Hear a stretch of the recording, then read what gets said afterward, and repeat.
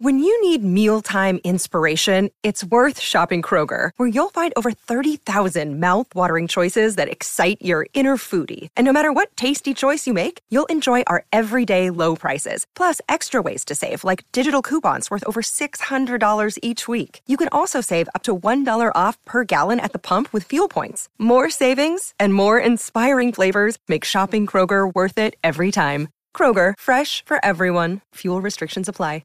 Another day is here, and you're ready for it. What to wear? Check. Breakfast, lunch, and dinner? Check. Planning for what's next and how to save for it? That's where Bank of America can help. For your financial to-dos, Bank of America has experts ready to help get you closer to your goals. Get started at one of our local financial centers or 24/7 in our mobile banking app. Find a location near you at bankofamerica.com/talktous. What would you like the power to do? Mobile banking requires downloading the app and is only available for select devices. Message and data rates may apply. Bank of America N.A., member FDIC.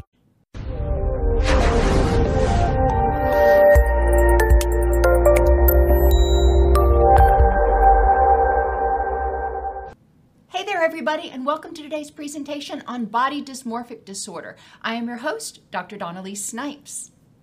In this presentation, we're going to define body dysmorphic disorder, explore symptoms and issues experienced by people with body dysmorphia, identify common co-occurring issues, and review literature on current treatment strategies for body dysmorphia.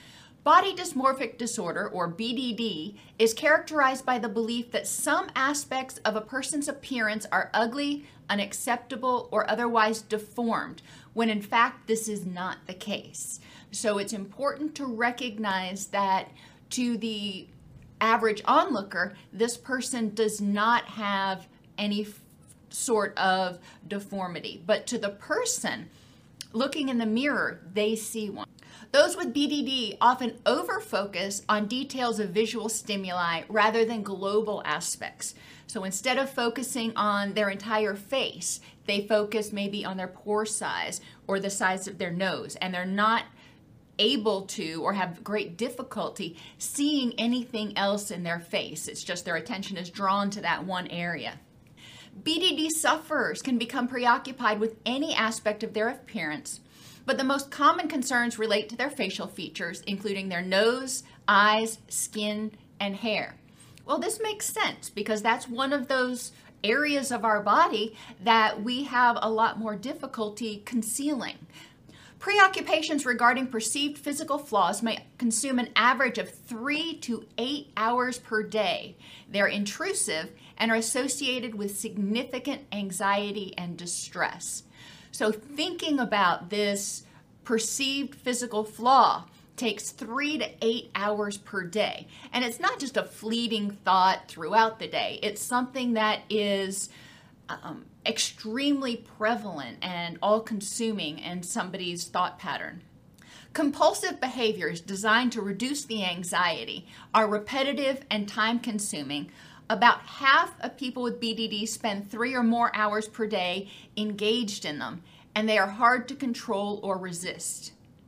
These preoccupations are associated with low self-esteem, so whatever the person is preoccupied about, if it's their nose, their skin, their hair, their body shape, these preoccupations are associated with low self-esteem, feelings of shame, depressive symptoms, anxiety, and guilt. So let's talk about those, just real quick. Low self-esteem. People in our society today often base a lot of their self-esteem on their physical appearance.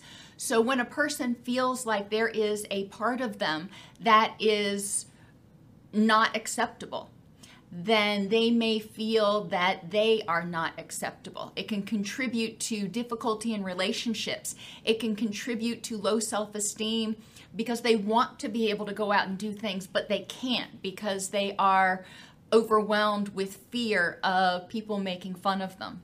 Feelings of shame about their perceived disfigurement, as well as about their awareness of their behaviors and their preoccupations. Depressive symptoms are associated with a feeling of hopelessness and helplessness. And when you're dealing with something that's a part of your body, it can feel hopeless and helpless. Anxiety often has to do with rejection, fear of people seeing you, fear of being made fun of, but it also can relate to fears of being alone or fears of being abandoned, even by the people who do accept you right now. And guilt. A lot of people with BDD have a lot of guilt because they want to be able to go out and spend time with their friends. They want to be able to do things like the average person does, but they are so paralyzed by their fears that they are not able to do those things, and they may try sometimes and then end up canceling plans, which compounds their feelings of guilt. Individuals can be preoccupied with their overall appearance as well, including muscle dysmorphia form of BDD. And muscle dysmorphia is the belief that one's body is too small and inadequately muscular. And we're going to talk about differential diagnosis in a little bit. BDD is different from eating disorders, but people can have both BDD and eating disorders at the same time. The average age of onset for BDD is 17 years, with a probability of full remission over 4 years with treatment is only about 20%. All right, that is a devastating number. That tells us we don't know enough about what's going on. And you're going to see as we go through today's presentation that BDD is grossly understudied. The prevalence of BDD is approximately 2% in the general population. So when you're, out and about, or when you're at church, or when you're at the store, 2 out of every 100 people struggles with BDD. Now, that's kind of a skewed perspective because a lot of times people with BDD aren't going to be at the store and at church and those places. But recognize that 2 out of every 100, that's, really actually a lot of people. The estimate of the prevalence of BDD in the college as well as the clinical population, and I thought that was interesting, both, the collegiate population at large, as well as people that are seen in clinic for mental health issues, the prevalence is 5%. So that's 5 out of every 100, more than double what we see in the general population, which tells us that people who are in college or in their late adolescent period from 17 to 24, they are at very high risk for the development of BDD, and we need to acknowledge it. Early intervention is a whole lot more effective than later treatment. So we need to do what we can in order to try to identify and start addressing this early to the best of our ability. The DSM-5 has recently reclassified BDD as being part of the obsessive compulsive disorder spectrum, although insight is found to be lower in BDD than in OCD. And that sounds really derogatory, but what it means is people with BDD have less awareness of what may have caused their symptoms, and they may have less awareness of how their symptoms may be blocking them from achieving their goals, and how their symptoms may not be actually based in fact. So it doesn't mean they can't develop it, but it's interesting to note that their insight is somewhat lower. So from a cognitive standpoint, there's more work to do with people with BDD. Treatment, however, is less of a challenge now that we have e-therapy. Used to be when people had to come into the office for treatment, people with BDD would often want alternate entrances. They would want appointments at times when you didn't have anybody in the waiting room. And there was a lot of anxiety about even coming to treatment because they would have to be seen by the receptionist, by people in the hallway, by others. So with e-therapy, it is possible to initiate treatment in from a virtual standpoint. So they're only having to concern themselves with being seen by the therapist. Comorbidity with BDD includes major depressive disorder, which makes sense. We talked about how if you are feeling very self-conscious, if you are feeling like there's something about yourself that is unacceptable and unchangeable, that can contribute to hopelessness and helplessness. Anxiety disorders, relating back to that, fear of rejection, fear of being made fun of, fear of not being able to live the life that you had hoped. Obsessive compulsive disorder and substance use disorder. 48.9% of people with BDD were diagnosed with a substance disorder in their lifetime. So they may not have it all the time, but about 49%, about half of people with BDD have had or will have a substance use disorder. Let's think about that. Where does that come from? A lot of people engage in substance misuse in order to numb their feelings, in order to self-medicate concurrent mental health issues. And those are the two big ones that we're really going to talk about. So it's important to recognize that substance use disorder is often a symptom of a much larger underlying problem. Unfortunately, when people start using substances, it further messes up their neurotransmitters. And we are going to talk in a minute about how people with BDD are thought to have lower levels of dopamine. And guess what? Substances increase dopamine. Major depressive disorder has a lifetime prevalence of co-occurrence with BDD of about 75%. So 3 out of every 4 people with BDD also have major depressive disorder. Now that's differentiated from persistent depressive disorder, or dysthymia, we used to call it. Major depressive disorder involves significant impairment in functioning, in energy, in feelings of helplessness and hopelessness, guilt, suicidal ideation. So we're not just talking about feeling sad. We are talking about intense depression. Many people with more severe BDD are unable to work, be in or attend school, or have relationships. Difficulty in relationships and broader social functioning exists because of their perceived deformations. Patients often exhibit heightened rejection sensitivity, believing themselves to be unacceptable. And jumping ahead, there's so many things to tie together in this, but you're going to learn in a few minutes that people with BDD often have difficulty interpreting facial expressions of people and interpret those facial expressions as more disapproving and rejecting. So when they're interacting with people, they have these perceived deformations, and then they perceive other people's facial expressions to be rejecting of them, which confirms their self-hypothesis. People with BDD also experience academic or occupational difficulties because they have difficulty with those in-person interactions. They are, in some cases, people with severe BDD are not able to go to work. The anxiety about being seen is so overwhelming that they cannot go to work. Feelings of guilt and shame associated with BDD appear to contribute to high rates of suicidal ideation. BDD is not just, quote, being vain, which is, I hate when I hear that, because BDD is a very serious issue, and again, understudied, that contributes to a lot of psychosocial disability for people who have it, and the emotional and interpersonal turmoil they experience has such devastating effects that they do have high rates of suicidal ideation, and that's heart-wrenching. Now, differential diagnosis.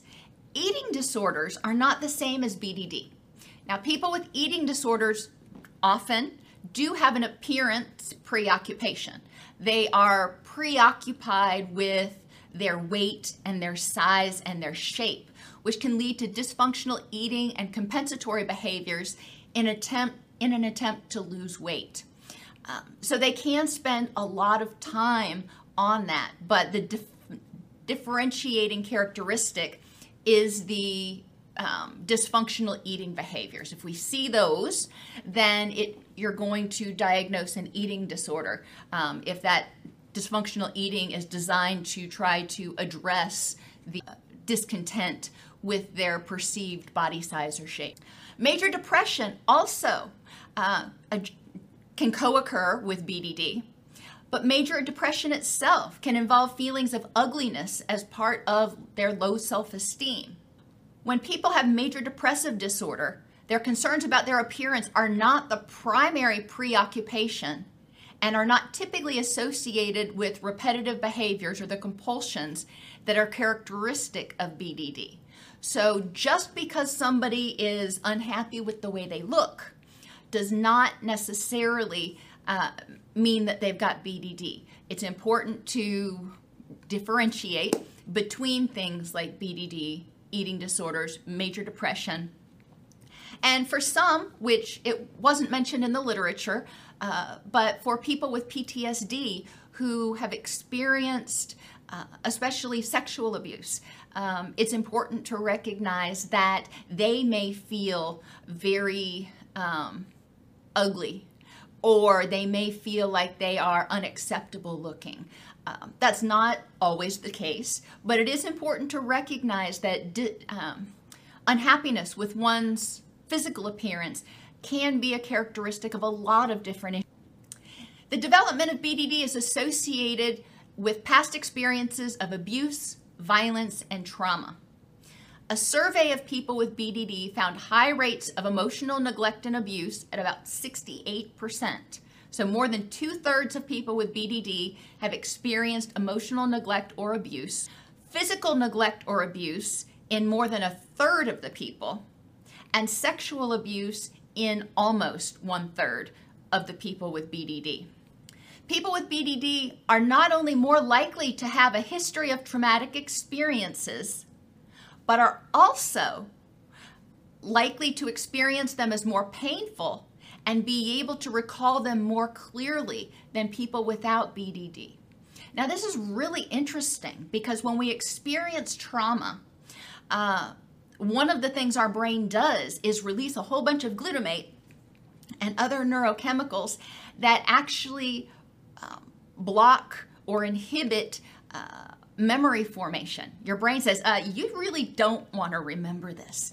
But with people with BDD, they actually do have very clear, acute memories of what happened. So, that indicates there is a difference in their fear processing potentially, or their brain structure, if you will. Compared to healthy controls, people with BDD tend to misinterpret neutral emotional expressions as contemptuous and angry. Now think about that. If you're going through life, or just going through a day, and every time you see somebody with a neutral emotional expression, you perceive it as contemptuous, angry, rejecting. How distressful, how scary, how unwelcoming would life be? And I encourage you to think about that the next time you go out into public, whether you're at the grocery store or riding the subway or whatever you're doing. Most people have a neutral expression. Some people even have a resting, unhappy face. I can't say the B word or YouTube will get after me. Because when we relax our face, the corners of our mouth just naturally turn down. It's not that we're unhappy. It's just that that's the way we are constructed. But think about how stressful that must be, because people don't usually walk down the street of Orlando or Nashville or New York City or wherever just smiling at one another. They often have a neutral look on their face. So that, just imagining that, and imagining every neutral face as well as every angry face to be interpreted as contemptuous and angry and personalized, oh my gosh, that's overwhelming. Neurocognitive assessments in BDD have found markedly higher levels of both impulsivity and compulsivity compared to controls. Now, impulsivity is when people do things, they react. They don't think it through, they just react. It's like make it stop, make it go away. Compulsivity is when people are acting intentionally. They are trying to hide that flaw. They are trying to avoid people, but they're doing it and they have to do it in order to relieve their anxiety. Impulsivity and compulsivity are both behaviors that are very commonly seen in people with high levels of anxiety or anger, or just basically a sense of unsafeness that triggers that fight or flight reaction. Well, going back to what we were just talking about, if you're looking around and most people you see feel threatening, feel rejecting, then that would be terrifying. I could see how that would keep people's fear, their HPA axis, their threat response system, activated. Well, this also creates activation of what we call the default mode network. When the amygdala is activated, it has a lot of little projections into the default mode or the fight or flight mode. When we are in fight or flee, we are reacting to get away from a threat. We are not cognitively processing anything. We don't have that executive control thought, what's the best course of action here? No. We are reacting in order to escape or evade the threat. So it's kind of interesting that we're noticing that people with BDD do have markedly higher levels of fear-related behaviors. BDD was significantly associated with symptoms of PTSD, depression, ADHD, generalized anxiety, and social anxiety, as well as, interestingly enough, compulsive sexual behavior.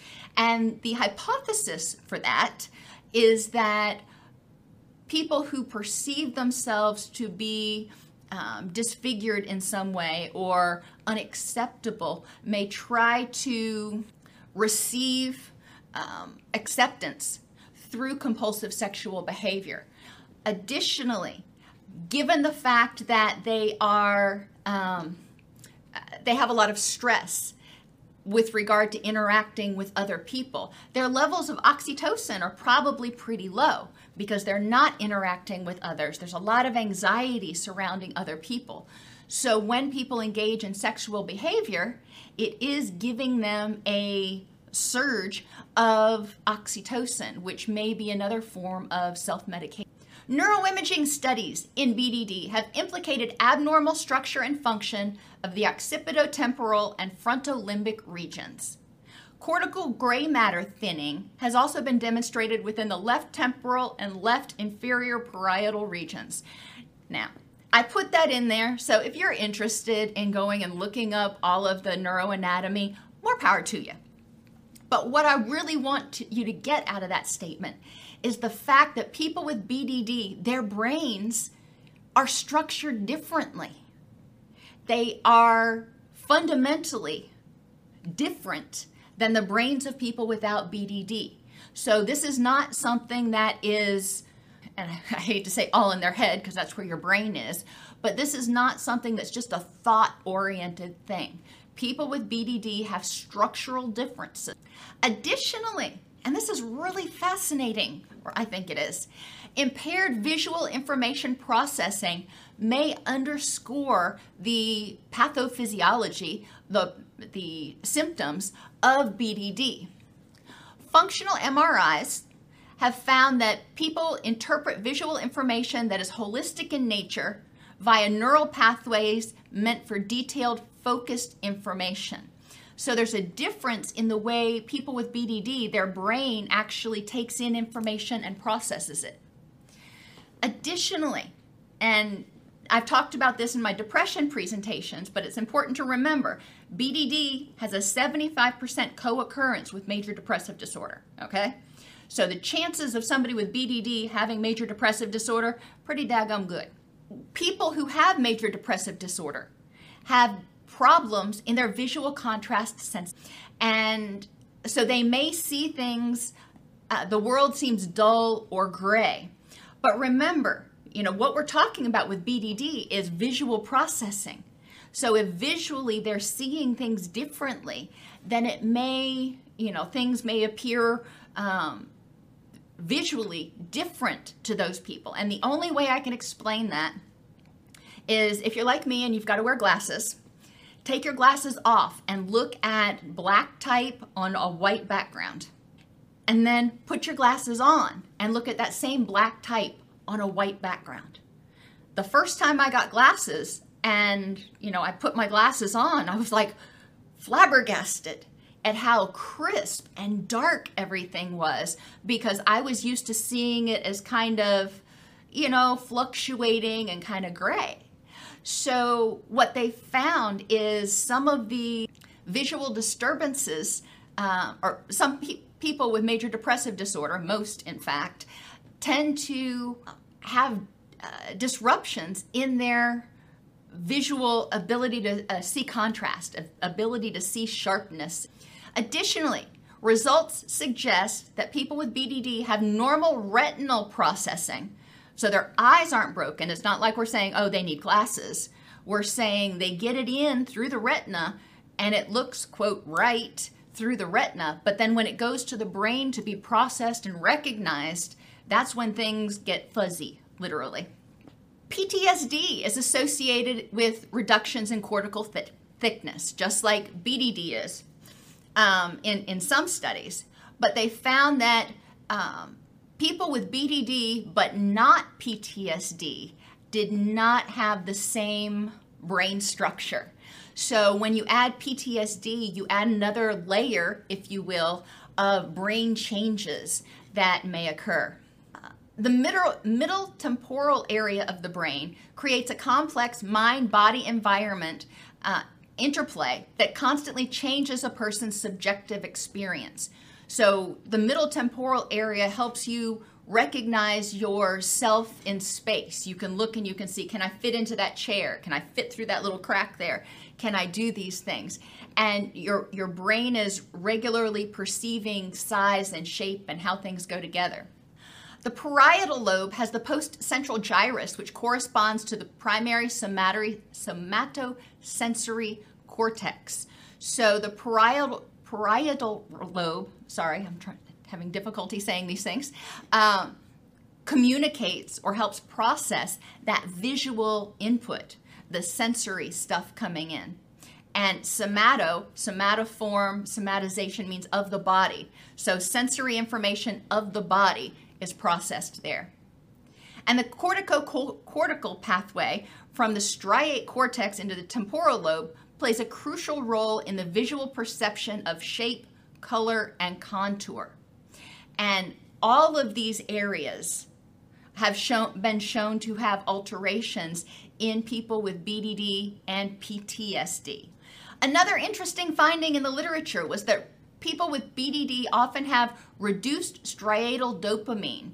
D2, D3 receptor availability is observed in BDD, suggesting that the problems involve dopaminergic pathways and potential therapeutic targets. So what have they done? There are a couple case studies where people with BDD have been given a drug that is called an NDRI, norepinephrine dopamine reuptake inhibitor. And one of those is bupropion, and had some success with it. Modafinil is another drug that may be an effective adjunct strategy for people with certain psychiatric, neurological, and medical conditions who experience a set of treatment-resistant hypoarousal symptoms characterized by excessive sleepiness, fatigue, cognitive impairment, motivational, and mood dysfunction. Modafinil is a dopamine agonist. It increases levels of dopamine activity in the brain. First-line pharmacological treatments for BDD is generally centered around the use of, guess what, SSRIs, or your antidepressants.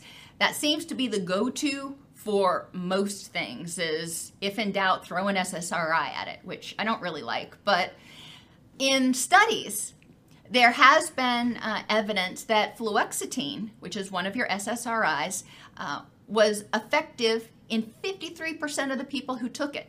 Now that's still only half, okay? Let's put that into perspective. But it's a whole lot bigger than the placebo that was only effective with 18%. So we can be pretty confident that for some of these people, and I can't math on the fly like this, but for somewhere around 30% of these people who were given an SSRI, that it was exceptionally helpful. Pharmacotherapy with antidepressants in concert with CBT has an effectiveness of 50 to 80%.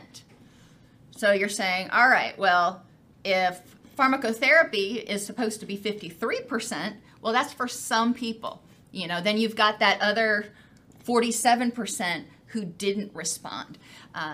So you've got differences here.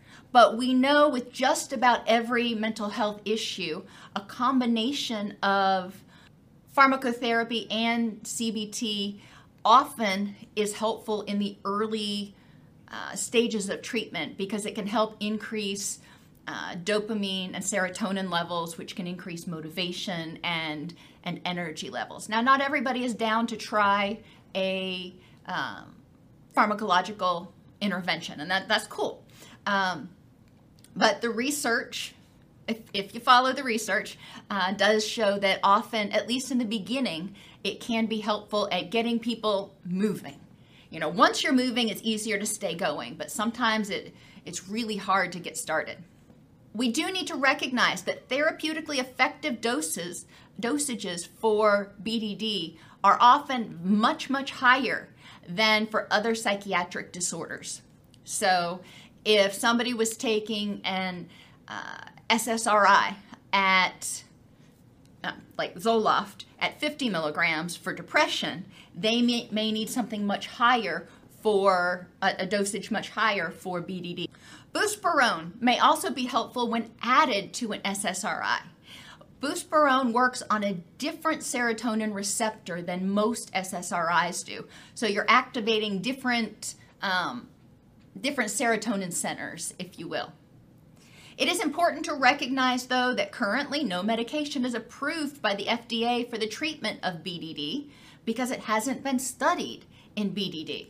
2% of the population, 5% of the college population struggles with it. Why are we not studying that? Just saying. Recent studies of treatment regimens incorporating techniques like repetitive transcranial magnetic stimulation, or RTMS, and bilateral deep brain stimulation show promise in the treatment of complex treatment-resistant BDD, even in the context of profound comorbidities. So someone can have clinically significant major depressive disorder, PTSD, generalized anxiety, and BDD, and they still are finding that RTMS can be somewhat helpful. And so there's a lot to be learned about RTMS, but it's certainly something to explore, especially if the BDD is treatment resistant. In clinical trials, cognitive behavioral therapy for BDD typically involves 12 to 22 weekly sessions, with key therapeutic strategies being exposure with response prevention.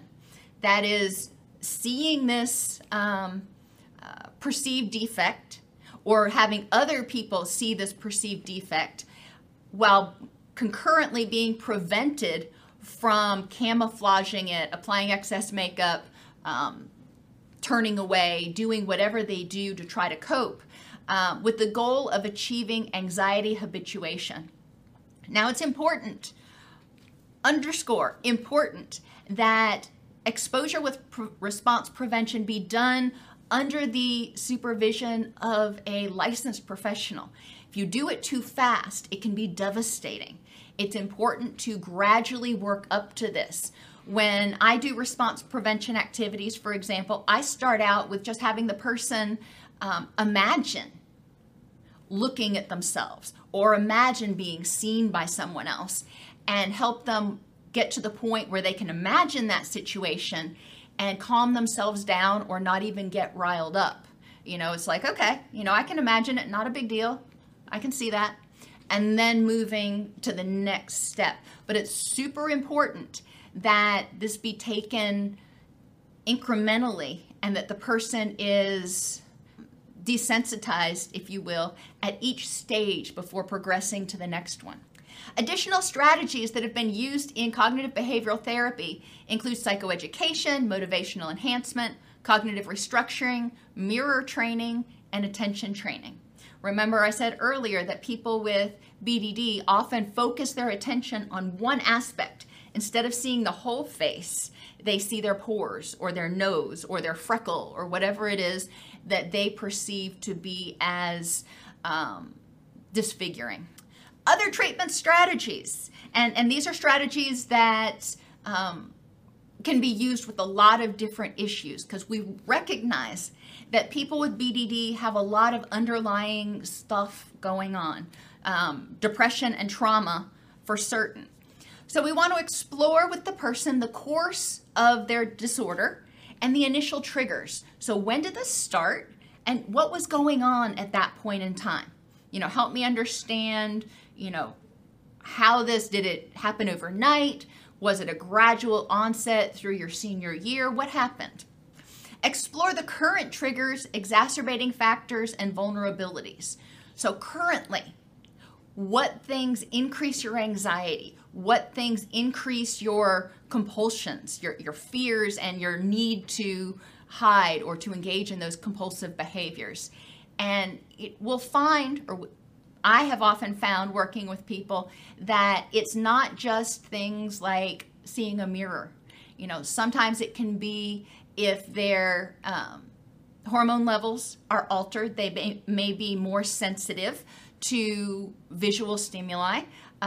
We know that premenstrual dysphoric disorder, for example, produces depressive-like symptoms and some anger and other feelings in people because they have extremely altered levels of their gonadal hormones. Well, we also know that people with major depressive disorder, which isn't the same, but they share a lot of similarities, have those visual disturbances. So it's possible that their sensory responsiveness is heightened or hypervigilant when hormones are out of whack, when they're overtired, under certain types of light, whatever it is. But exploring current triggers, exacerbating factors, and vulnerabilities are important, because then you can start making a plan to mitigate those as much as possible. People with BDD and PTSD and depression and anxiety often feel disempowered and unsafe. So what we want to do is understand how this may have developed, what makes it worse right now, so we can help the person feel empowered to create safety so they aren't triggered as often, or at least not to the same degree. We want to explore strengths and resources. What do they have going for them? What do they do that helps them cope with this when they start feeling anxious and they can't engage in their compulsive rituals? What else do they have? Can they practice slower breathing or meditation in order to help them downregulate their anxiety some? What has helped them survive until now? Physically, we want to look at nutrition. We know that there are alterations in levels of dopamine and serotonin and maybe some other neurochemicals that haven't been studied in relation to BDD yet. So making sure that the body has the building blocks it needs to make those neurotransmitters, should it want to, is really important. Healthy nutrition is important. And I have a lot of videos on the YouTube channel about the importance of nutrition for mental health. Hydration as well can be very important for mood stabilization as well as energy levels.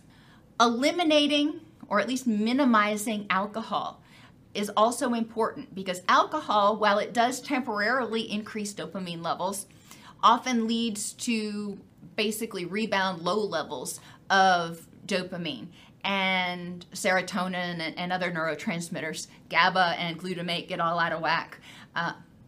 So alcohol is one of those impulsive strategies to try to feel better in the moment, But as soon as it starts wearing off, the person often feels a lot worse. Sleep and circadian rhythms are important. When people are feeling anxious, they have difficulty getting quality sleep, which is going to impair their mood and impair their cognitive abilities. When people are housebound because they are afraid of being seen, a lot of people with BDD are housebound. They are often not getting enough sunlight and their circadian rhythms get out of whack. When that happens, their body will start secreting hormones at all the wrong times. Cortisol will be secreted at the wrong time. Immunity kind of goes to crap. When immunity goes to crap, systemic inflammation can kick in, which can increase depression. So there's a lot of underlying factors, undercurrents in keeping the body factory operating effectively that we can address with nutrition, hydration, alcohol elimination, circadian rhythm regulation, enhancing quality sleep by evaluating sleep hygiene, exploring HPA axis regulation for what I call misattributed anxiety. Sometimes people have anxiety about something, like starting a new job, and they misattribute it to anxiety that people are going to see their flaw and reject them. So it's important to explore when you're feeling anxious, be mindful and non-judgmental and say, okay, I'm feeling anxious. What is this about? And is it about this one thing, or is it about 3 or 4 different things? And be ready to identify some of those things, because a lot of times people with BDD have what Hayes called dirty discomfort. And that means not only are they anxious about something, they also have all these other things that they're anxious about, and anger at being anxious and feeling guilty about being anxious. And it's just this whole stew of unpleasant emotions and triggers. We want to explore breathing and distress tolerance activities to help people develop the skills they need to downregulate that HPA axis, that threat response system, when there is no actual threat in the current context. Remember, emotions tell us, like a fire alarm, hey, there might be a problem. You better get up and take a look. And hey, I'm going to give you some energy to do that, by the way. That's great. You know, that's what anger and anxiety are designed to do. They're designed to help us make sure we are safe and give us the energy to evaluate and, if necessary, fight or flee. But sometimes we evaluate and we say false alarm. So we've got to be able to downregulate that HPA axis and let our brain know, hey, there's really no problem right now, so we can go back to that whole rest state thing. Affective and cognitive strategies. We want to explore the functions and origins of the fears. So some examples, and there are a lot of other things that may come up, but some kind of off-the-cuff examples. People who've experienced trauma of abuse or abandonment, that experience may have made them feel unacceptable, and they may have projected that onto their appearance. Every time they look into the mirror, they see an unacceptable person. They see a person who is broken in some way, and they hone in on that. So their internal feelings of brokenness or unacceptability are projected onto their outer body. Insecure attachments can be justified through cultural influences about acceptability. So if they were rejected or had insecure attachments with their caregivers, as a child, they may not have understood why that was, and they may have somehow, quote, figured out that their caregivers did not love them and did not want to protect them because they had this deformity. And not saying that that's what was going on, but in a child's mind, children try to understand, why is this happening? And that may have been their rationale. Another issue could be that pre-existing dysphoria. So if somebody already had anxiety or depression or PTSD, when we're in that state of heightened fight or flee, we feel unsafe in our environment. We feel disempowered. That means that everything in the environment that is threatening becomes more salient, becomes more noticeable. And that also means that if we have something on our person that we perceive as unacceptable or deformed, that is assigned a lot more salience. It's a lot more noticeable. We are more aware of all of the potential threats and reasons for rejection or harm that might come to us. So pre-existing dysphoria can also set a person up to develop body dysmorphic disorder because they can't help but notice the threats and the dangers and the deformity. Another thing that can be helpful is describing the default mode network and evaluate people's default schema. And our default mode network is one of our attentional networks that operates exactly like it sounds, on default. I'm not thinking, I'm on autopilot. So what are the person's autopilot schema about the world, about themselves, about rejection, about helplessness? So evaluating some of those schema that run through their mind with regularity can be helpful to understanding what is perpetuating the behavior. And then replace those unhelpful default schema, those unhelpful autopilot plans through desensitization and response prevention.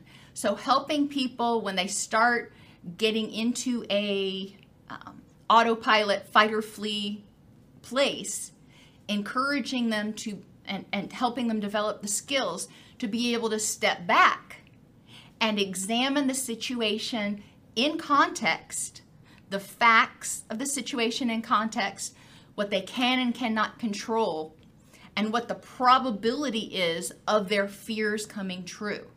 Because a lot of times when we're in that fight or flight place, we misattribute possibility to probability. So something that's possible, and just about anything's possible, but a lot of times our fears are highly improbable. They could happen, but the probability is pretty small.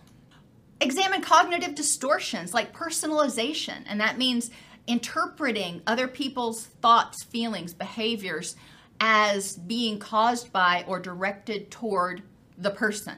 So that person scowled at me, they must be angry or rejecting of me. Okay, they could. Or, what are 3 other explanations for why that person may have been scowling? Encouraging people to step out of that personalization, which takes us to mind reading. A lot of times we assume we know.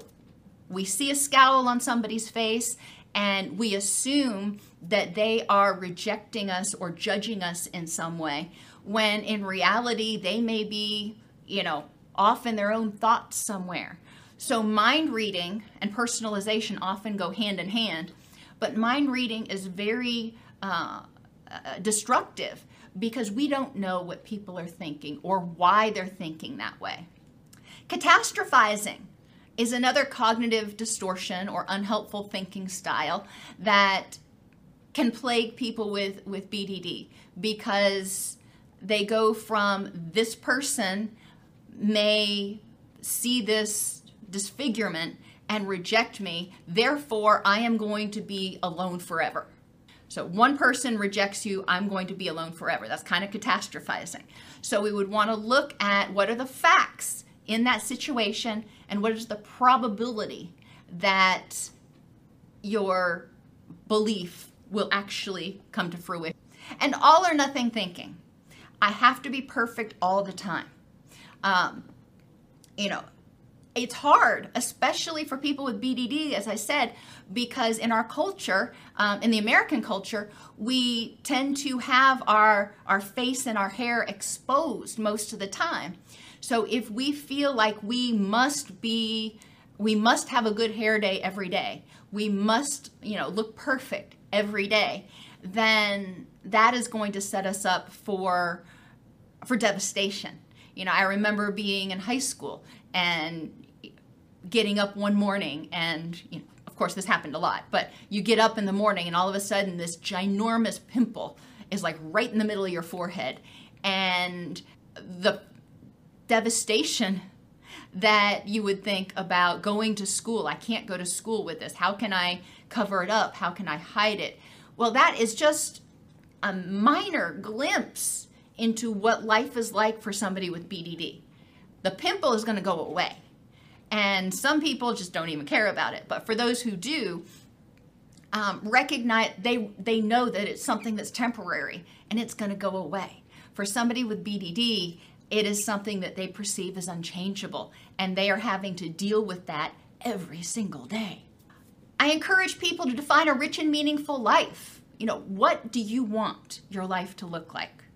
And what are your beliefs about how your imperfect appearance prevents you from achieving that rich and meaningful life?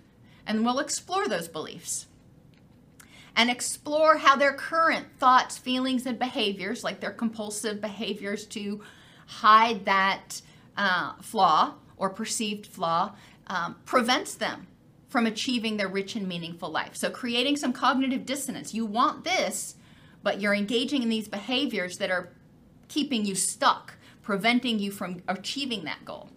And then processing, and this is one line, but it is a lot of stuff that needs to be covered. Processing feelings of guilt, shame, anger, powerlessness, depression, and grief. And this presentation is specifically talking about BDD, not all of the associated issues, but recognizing that there are probably multiple things, both direct and indirect, that the person has lost as a result of their BDD, and they may need to grieve that.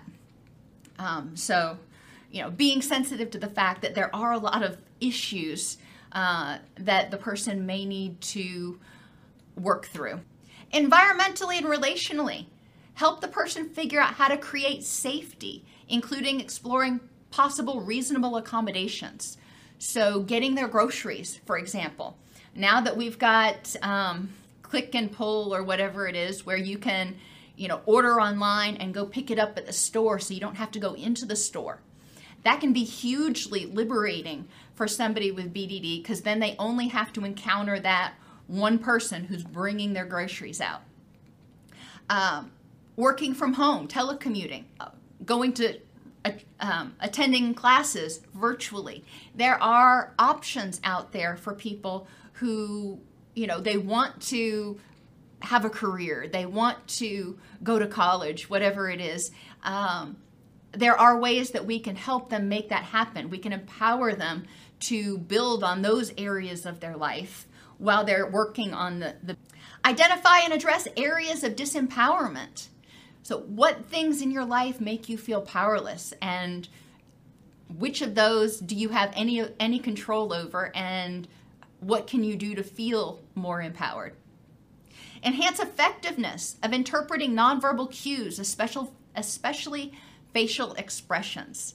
And you can do this by watching a television program with somebody and pausing the television program periodically and saying, okay, what is that facial expression? How are you interpreting it? So you're doing it without having to go out into public with the person right away. Now, one of the interesting things about the pandemic has been that some people with BDD have actually found it liberating because they are able to cover their nose and their mouth if that's the area that they feel that they have a disfigurement. So they have been able to go out and actually engage in more social activities than they had before. So there are some benefits potentially to helping somebody figure out what can you do so you can feel safe, so you can feel comfortable going out in public.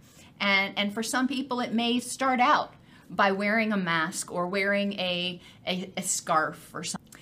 But it's important to move from identifying facial expressions on the TV, where the person is not emotionally involved in a situation to moving toward identifying facial expressions in real life and verifying whether with them whether they were receiving a rejecting look or something else.